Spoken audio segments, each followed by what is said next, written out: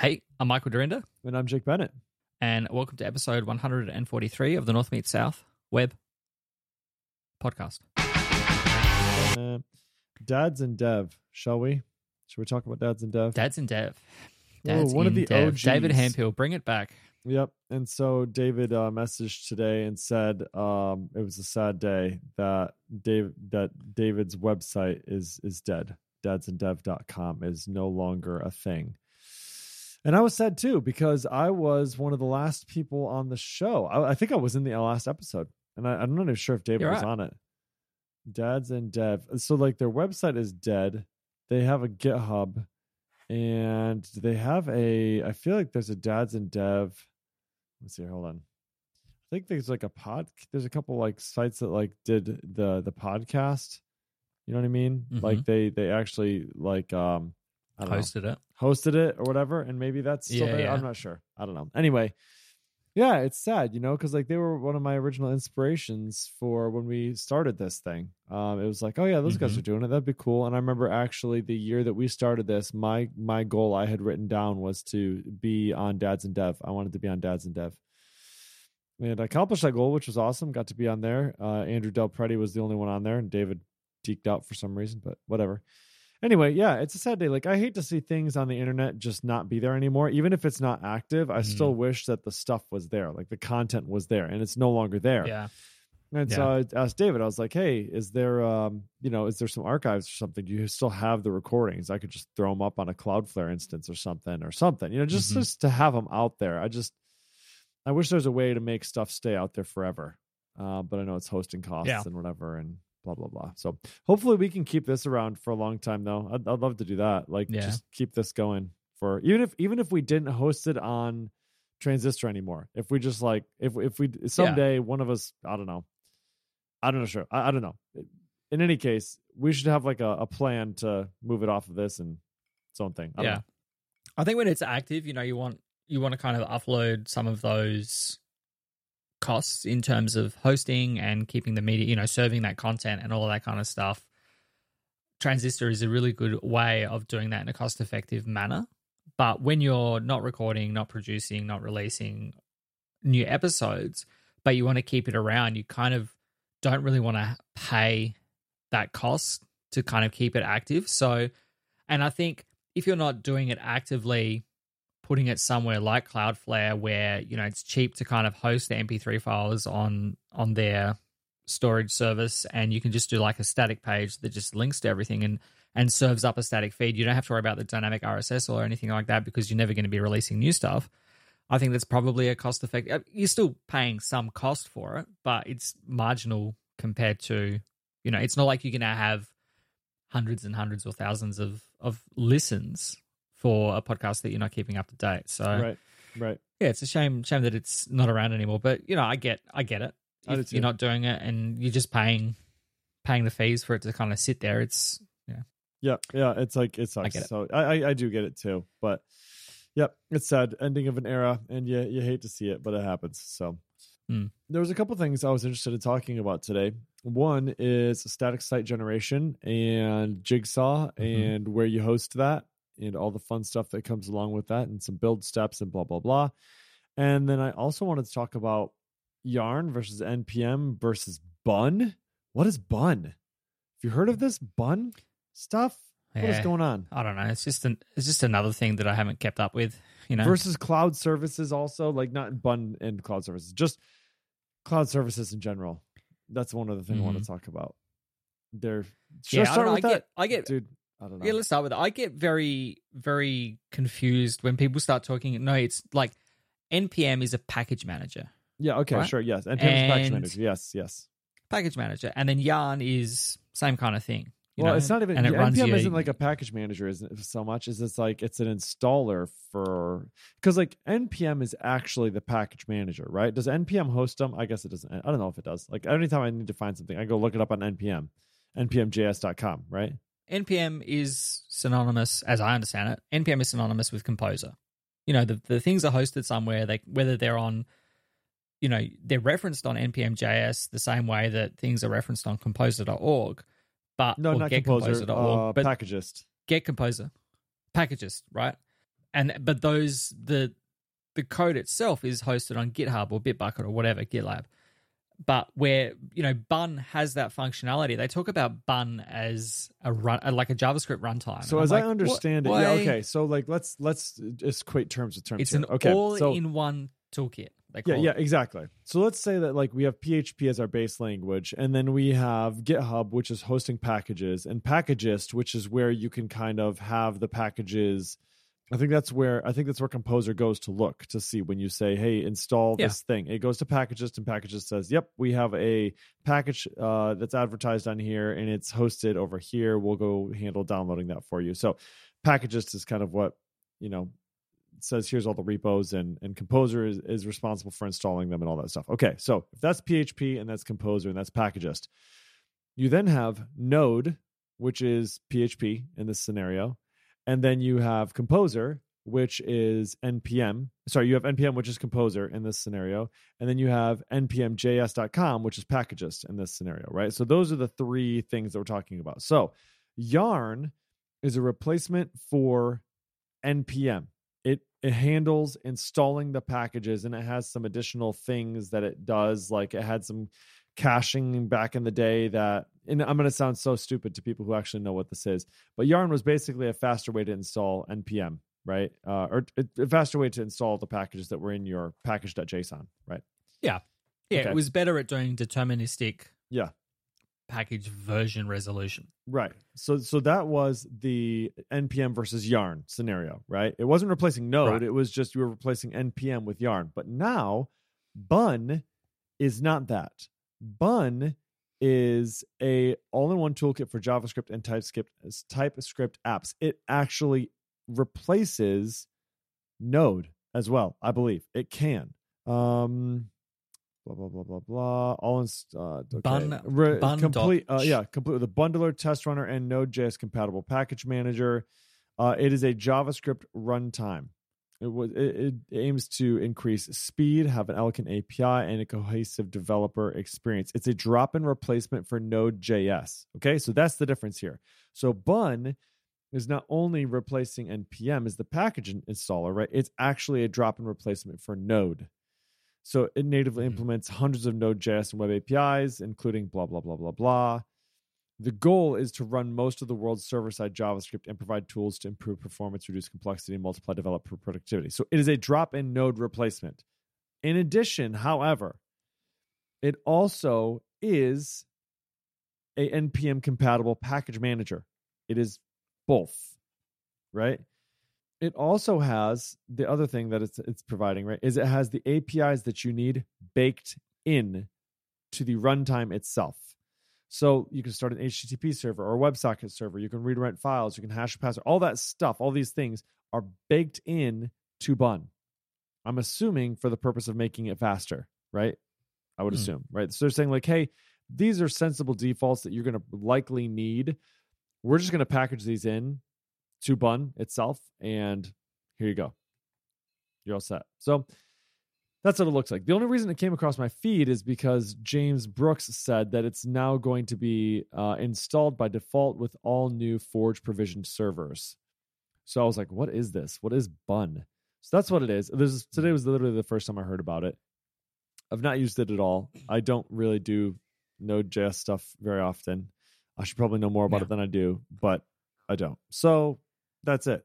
That's what it is. That's Bun. Yeah. Sounds great. I mean, we just moved over to Vite for our work application. And so we're using Inertia and Laravel and Vue. And so we're using Vite for building. We're using TypeScript for, I don't know, all the other stuff I don't touch at the moment. Just avoiding it for as long as I can. Yep. But like, I don't know. I saw that Bun was the thing, and I said to the JavaScript crew, the front end guys on our team, so when do we switch to this thing? It's been out about 5 minutes now, so surely it's time to switch over now. Oh my gosh. And so I don't know. It's built in Zig, which is a language I've never heard of before. No, but it's a like C++ kind of thing, so you can see where it kind of comes from. I think sounds good. Like if it speeds up the compilation time, I suppose that's a good thing. In terms of JavaScript runtime, I'm not running JavaScript on the server. What a Not going to even go there, but sure. Yeah, right. And so they've I got guess use what makes you happy. Yeah, exactly. And they've got on here like, of course the different sort of benchmarks, is how many requests Bun can serve, which is like double what the typical benchmark is, almost quadruple what a typical like a default Node.js installation is. And then they also have like the benchmarks for a test runner, right? So yeah, if you use Just plus Babel, it takes 7.43 seconds. If you use Bun, it takes 0.23 seconds, right? And then you've got the other thing with a package manager deal, which, also takes less time. So, I mean, it looks compelling. Like if you're using it, right? Yeah, great. Sure. Bun, if you're using Yarn, it takes 12 seconds. If you're using Bun, it takes 0.36 seconds. So, I mean, yeah, sure. I mean, why not? Whatever. I don't care. It's just one of those things. Like, does GitHub Actions support it yet? I don't know. So anyway, that'll probably be the thing for us. Like if Bun gets supported by GitHub Actions, or if Bun can be a thing in GitHub Actions, then yeah, sure. Why not? I'll switch over to using Bun. I don't care. It literally makes no difference except for you're going to be running Bun install versus like NPM install or something. I don't know. So, yeah, I suppose. Yeah. And I think it's a bit heavy-handed if you're not doing all the other stuff. If you're in the JavaScript ecosystem or the TypeScript ecosystem and you are writing JavaScript on the back end and on the front end and you're doing the installation, like it makes sense to have one tool that does it all. If it's, for us, where it's just a bit of compilation of stuff, but you don't need it on the back end, like it probably gets a bit heavy-handed. Yeah, it's going to be quicker. I can see that. And like, 12 months' time, Taylor may decide, let's switch to using Bun for everything now that, upgrade Laravel Mix to use use Bun instead of Vite, and go from there. I don't know. I don't think it replaces that. I don't think it would replace Vite. I think it just replaces the installer, not the builder necessarily. I don't know. Either. Okay, we can right, doesn't it? We can move on to other things that we actually know what we're talking about. The one thing I will say is that I don't understand completely the logo. It looks more like a dumpling to me than a bun. It is. Yeah, that's a bun. You call them dumplings, but they're pork buns, which is like a Japanese thing. Oh, okay. So you call it a bun. Japanese you call it a bun. Pork I would call that a dumpling. Well, no, we have dumplings. Or a pot sticker. Different things. Different thing. It's a steamed pork bun, right? Okay. Dumplings, not quite the same. Okay. It's just it's a lack of it's a lack of culture on my side, not knowing. Dare I embarrass myself further because I have something to tell you. I have something to tell you, which is going to be maybe really embarrassing. Go on. Folks, should I say it? I said some stuff. Oh, my word. Okay. So we've been looking for another developer. Mm-hmm. Talked to two dudes from Brazil. Very good. They look honestly like great candidates, right? But on the guy's resume, it said he was from Portugal. And I was like, okay, well, so when I called him, I was like, hey, like it's, what time of day is it for you? Like, I want to make sure I'm sensitive to like your time zone and stuff. And he's like, oh no, it's fine. Like it's, I was calling him near the end of the day. He's like, it's only like 5 o'clock. I'm like, AM? Mm-hmm. He's like, no, like PM. I'm like, oh, okay. Like I knew it was, I was like, I didn't think it was that close of a time zone. He's like, oh no, I'm in Brazil right now. I'm like, oh, okay. Gotcha. I'm like, all right, so like, are you full-time in Brazil or do you live in Portugal? He's like, yeah, no, I live in Portugal. I'm from Brazil. I'm like, oh, okay. I was like, do you speak Portuguese? He's like, yeah. I was like, oh, when did you learn that?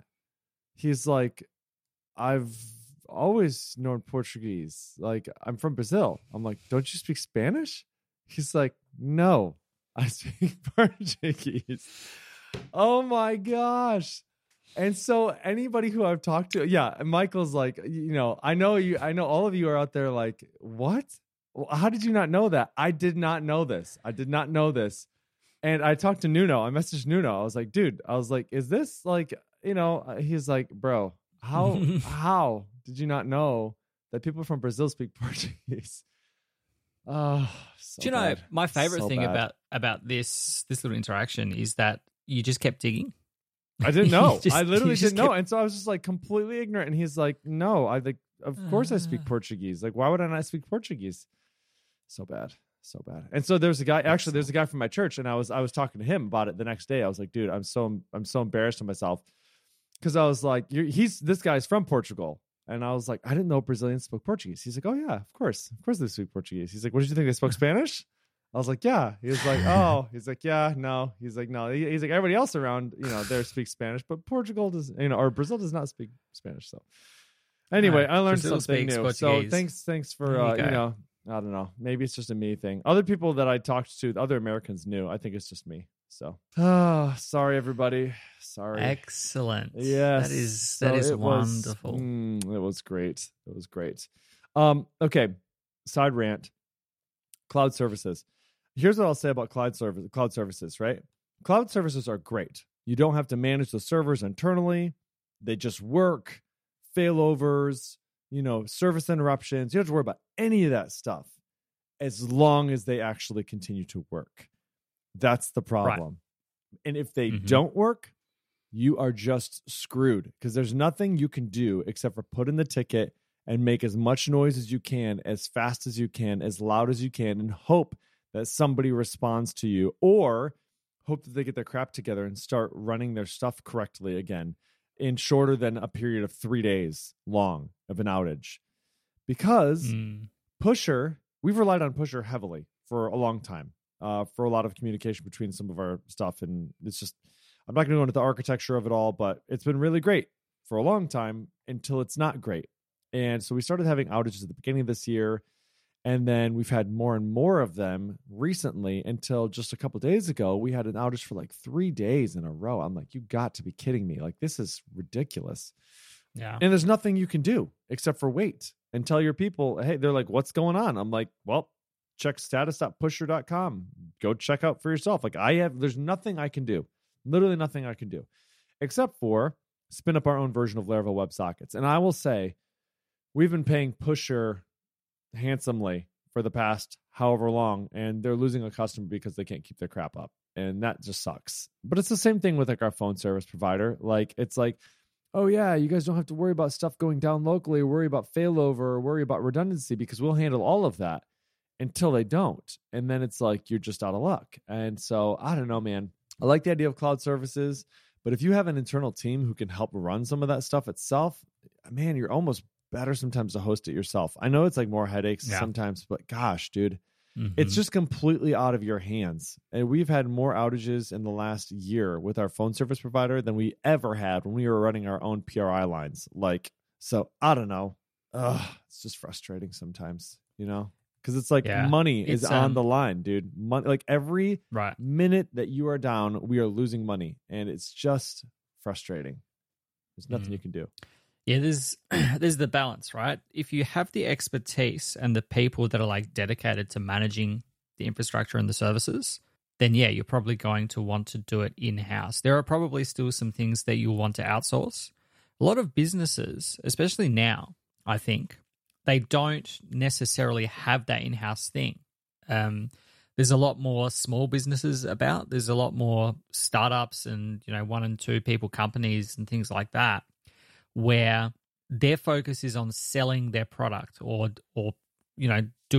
offering their services or whatever, and they just need something to support the business. Right. They're not, these are not, maybe even a 10-person company, you're probably not going to have an infrastructure team or a operations team or something like that. So yeah, it makes total sense that that stuff is hosted. Even for us, we have a team now that manages all of our AWS internally. There are still things that we wouldn't get hosted externally, that we wouldn't get hosted internally, rather. There are still things that we would want to do. GitHub, for example, is not the kind of thing that you would want to bring in-house. Managing even, GitLab and things like that, having that in-house, as you know, I've been in organizations before where we had it in-house, and it's just a pain. It gets set up, and we had a couple of jobs ago GitLab installed, but it had been butchered to work. I think GitLab is supposed to run on Postgres, and we had the person that had set it up had butchered it to run on MySQL or vice versa, whichever. And so when it came time to upgrade, it was like, well, we can't really upgrade because the upgrade path is broken because it's been butchered to do something it's not supposed to do. So yeah, it's certainly trade-offs. It's interesting seeing some of the dialogue at the moment. I loathe to give DHH any airtime about it, but Basecamp have announced this new once.com thing. Businesses I've not seen this. long for the time from before, and they want to have a once-off purchase for their stuff, and they just want to buy it once, use it forever kind of thing. And Ian Landsman subtweeted this. It's all very like businesses don't actually want that, I think, by and large. And I kind of agree with Ian that by and large businesses don't want to, they might only want to pay for it once and use it forever, sure, but they don't necessarily want the responsibility of having to host it and maintain it and keep it up to date. Security fixes, we're in a largely digital world. Everything's online now. You don't really want to have to be responsible for keeping things secure. The liability on you as a small business could be, hugely detrimental to the point that you cease to exist if something happened. Whereas if it's a managed third party, there's at least some liability that, you kind of try and get away with some of that liability by having hopefully reputable services that you're doing. If Salesforce gets compromised, for example, for your CRM, Salesforce is a big business with a lot of money that, they're going to have to do something about it. Whereas if that happened to you as an individual, you're sort of on or your as own. a small business, you're in, who's going to help out to sort that out? You wouldn't know. You wouldn't have the data forensics or anything like that to figure out that something had happened. So yeah, I think it's easy to say people want to in-house things, but I don't think necessarily it's something that people act like I say, I think people for sure want to pay for something once and use it forever. I don't think that they really want to be able to have, or they don't really want to have to manage that long term. Yeah, no, I get that. I would need to look at Ian Landsman's tweets on that. Yeah, because I haven't, even DHH's tweets on that. I'm not educated on exactly what it is that you're saying, but I get the sentiment, right? And again, like you said, like it kind of comes down to what's your internal capacity. What do you have the expertise to be able to handle yourself? I think so all the benefits. So like, of course, when we have an outage, the only thing that I'm looking at is all of the downsides. And, whenever it's running great, I don't ever think about all of the upsides, which is that I don't ever have to send, people home early to get an update done, or send an IT guy home early so he can run an update at midnight tonight. You know what I mean? And somebody staying up late to do all that stuff and patching servers and making sure that we're not vulnerable. I don't think about any of that stuff. I just think about the downsides, which was like, but for us, we're already managing a bunch of servers internally anyway. Like we already have to do that anyway. So adding one more server to the list is like, no big deal. Like we already have the infrastructure to do all that. So for us specifically, it makes sense to have some internal things hosted. Whereas I can understand for like startups or smaller companies and things like that, where you don't necessarily have that or whatever. Yeah, I can understand how that might not be the choice that you'd want to make. But whatever. The other thing I wanted to talk about here was static site generation stuff and Jigsaw. So tell me about your site real quick. So you host your own website. How do you host your site? What's the sort of structure for your site? What do you do that with? Do you have a static site? It's just a Laravel app. Site. Okay. It's you can tell how long it's been since I posted. I'm pretty sure it's running Nova on as the admin. Okay. And it's like just sitting behind a Cloudflare. It's not static site generator or anything like that. No. Gotcha. Okay. Yeah, the dream is sort of like I'd like to have a great, a really easy authoring environment where I can make a pull request and all I'm doing is just modifying a file inside of GitHub and I'm just writing a post in there, right? And then, ta-da, I press the merge PR button and it gets published to the web. That'd be awesome. I wouldn't have to even do it locally. I could literally just do it on my phone if I wanted to. Yeah. And so I do think so what we've been doing up to this point is Netlify. Netlify has been working, but they have this, for now it's like only if you're a public GitHub repo do you get free deployment sort of stuff. Otherwise you have to sign up for their premium plan, which I understand. Private repos, whatever. Your business, great. $20 a month, not the end of the world. However, all of our other stuff is on Cloudflare and we have Cloudflare pages. Great. That's awesome. Only problem with Cloudflare pages is, get this, they only support version 7.4 of PHP. What? what the heck? That's been end of life forever. Like, why are you running PHP 7.4 as like the only version of PHP you support? Madness. And you're like, it is. Madness. It's madness. Absolutely. So if you want to run a build step inside of Cloudflare Pages with a PHP version with no, not doing that, right? I'm not going to go backwards to version 7.4 so I can compile my site on your, no, not doing that. So I'm stuck with Netlify unless I want to use something else to compile the page for me. Aha, back to what we were at last week or last 2 weeks ago, which is compiling using GitHub Actions. Can I compile my site using GitHub Actions and then just ship it over to Cloudflare Pages and just have it look at static pages? Like, it doesn't need to run any PHP runtime at that point. It's just static pages. Can I do that? Yes, you can. And James Brooks James Brooks again. He pops up again. James Brooks, man, what's up with this guy? He has an article out there. What a guy. He is a good guy. He has a blog post out there from January 1st, 2020 about Titan's Jigsaw, GitHub Pages, and GitHub Actions. So how he has been using Jigsaw and then using GitHub Actions to push to a branch that GitHub Pages is hosting, which is pretty cool. I think that's like, you literally don't even have to pay for hosting then. You just do your GitHub Pages and you're all set to go. Like, no, not even $5 a month. It's just free. Like, how freaking sweet is that? So I will share this in the show notes, but in his blog post here, he talks about doing exactly that. So what he does is if you've ever used Jigsaw before, you have like a source folder, right? And so in your source folder, that's where you put all the different pages and YAML files and all of your stuff that you want to have for your site.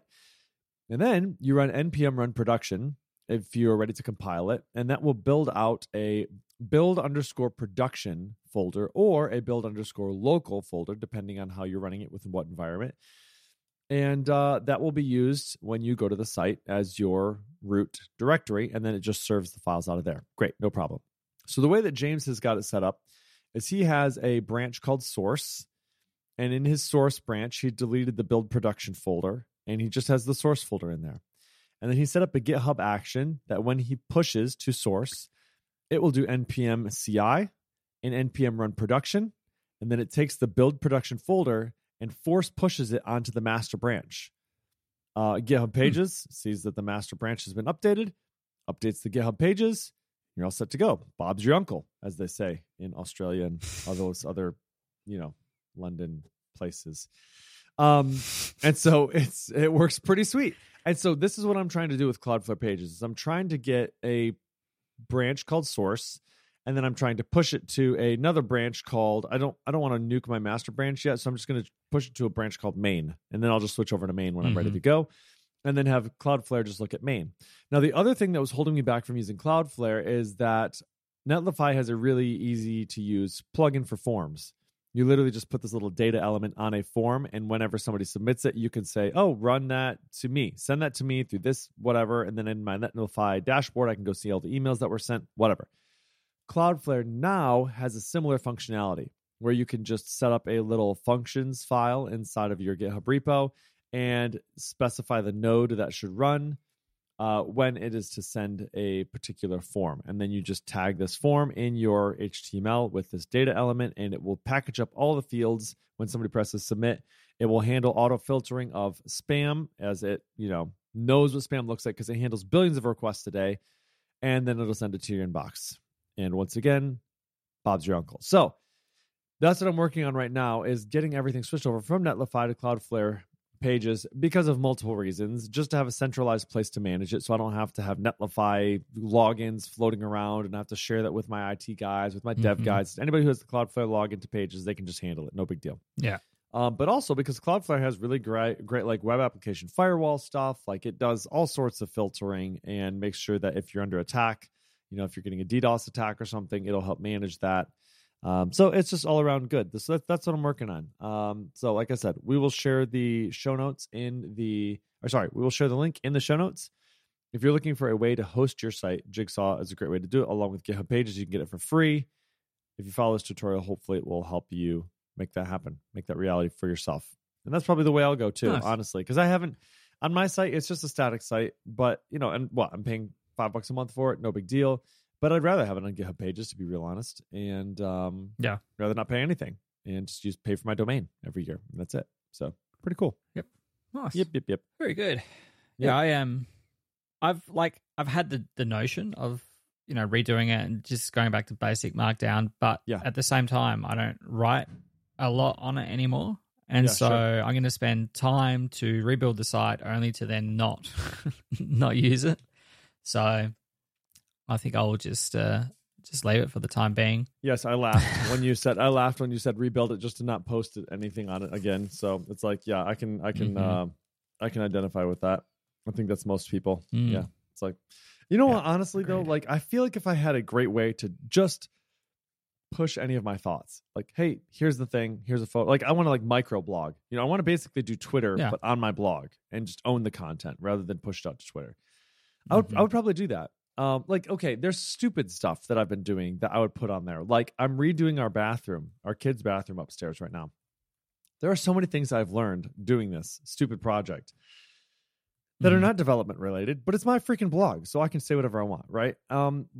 If you're ever trying to install a tub insert into a bathroom, you can't do it if you're trying to put it flat in the area where the drywall is still on the walls, because it's a direct to stud installation. So you have to do it in the area where you've already cut the drywall out. Like, duh. I was so frustrated. This took me like 20 minutes to figure out. Like, you should know that.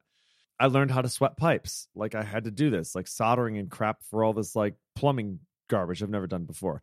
Some good tips I learned, like that I would love to share. Like that's the sort of stuff, like it's stupid, but if it was on my blog and I had an easy way to share it, I would share it. Like Wes Boss does that stuff. You know what I mean? He talks about like, I wired up these Hot Wheels cars, or I drywalled my basement. I put a climbing wall in. Like people love that crap. I don't know why, but they just do. I think it's like the real life aspect of it. Like there's interests outside of just the development world. Yeah.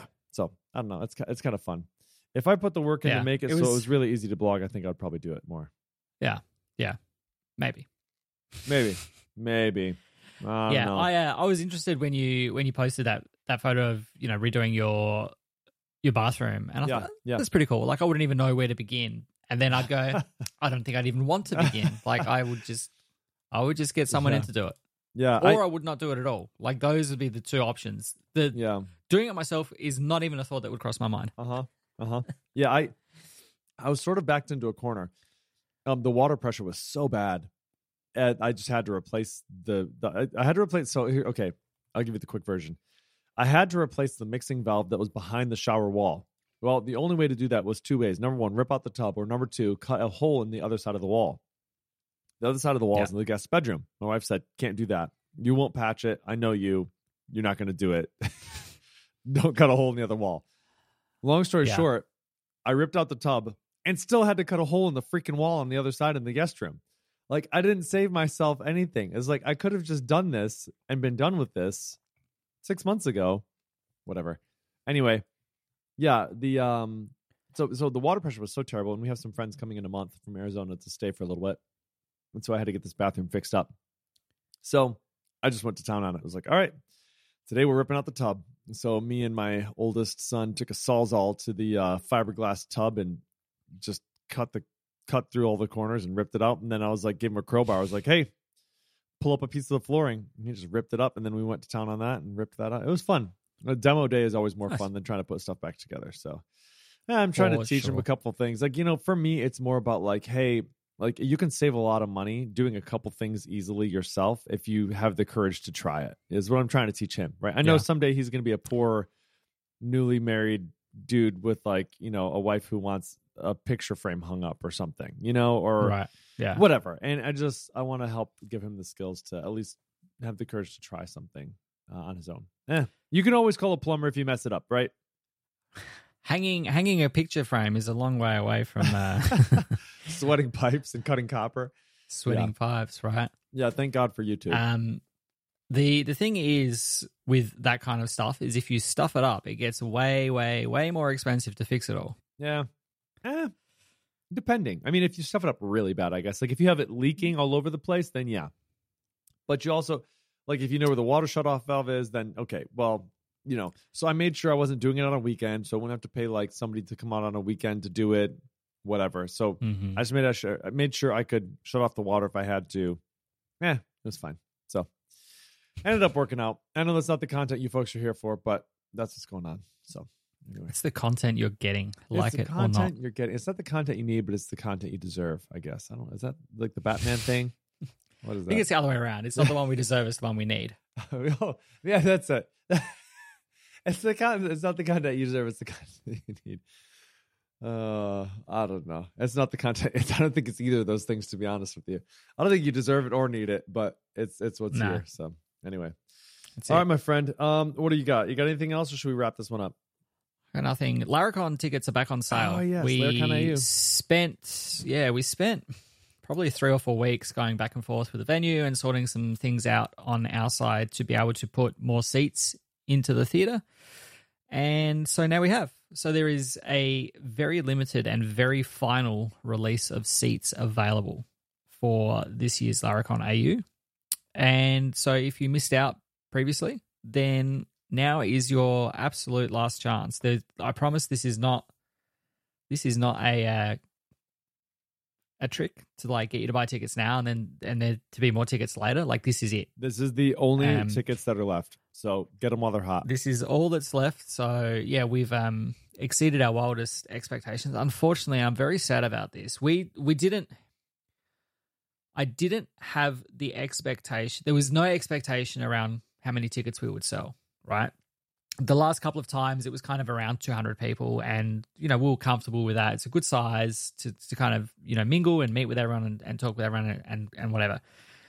The venue has the capacity for more, and so we actually sold out the initial ticket allocation that we had booked for right around when we published the talk schedule.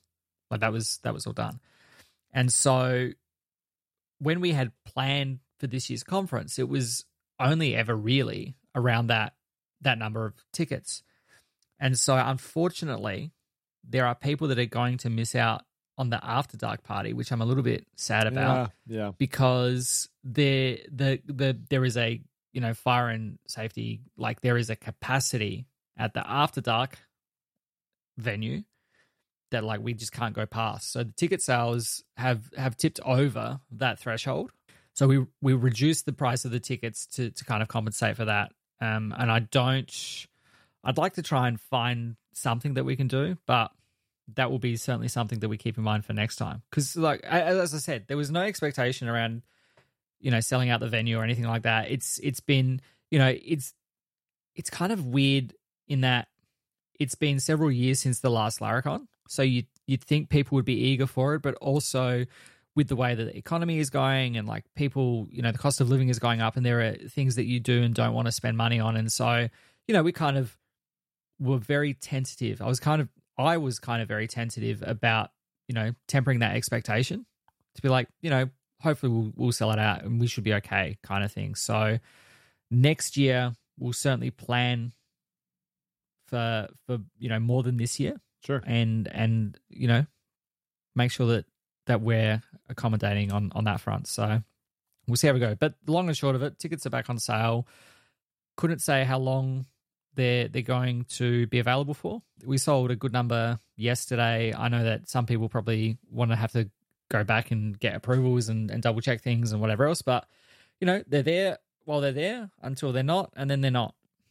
And so I'm excited. We've still got some announcements and some bits and pieces to come around Laracon, which I'm excited about.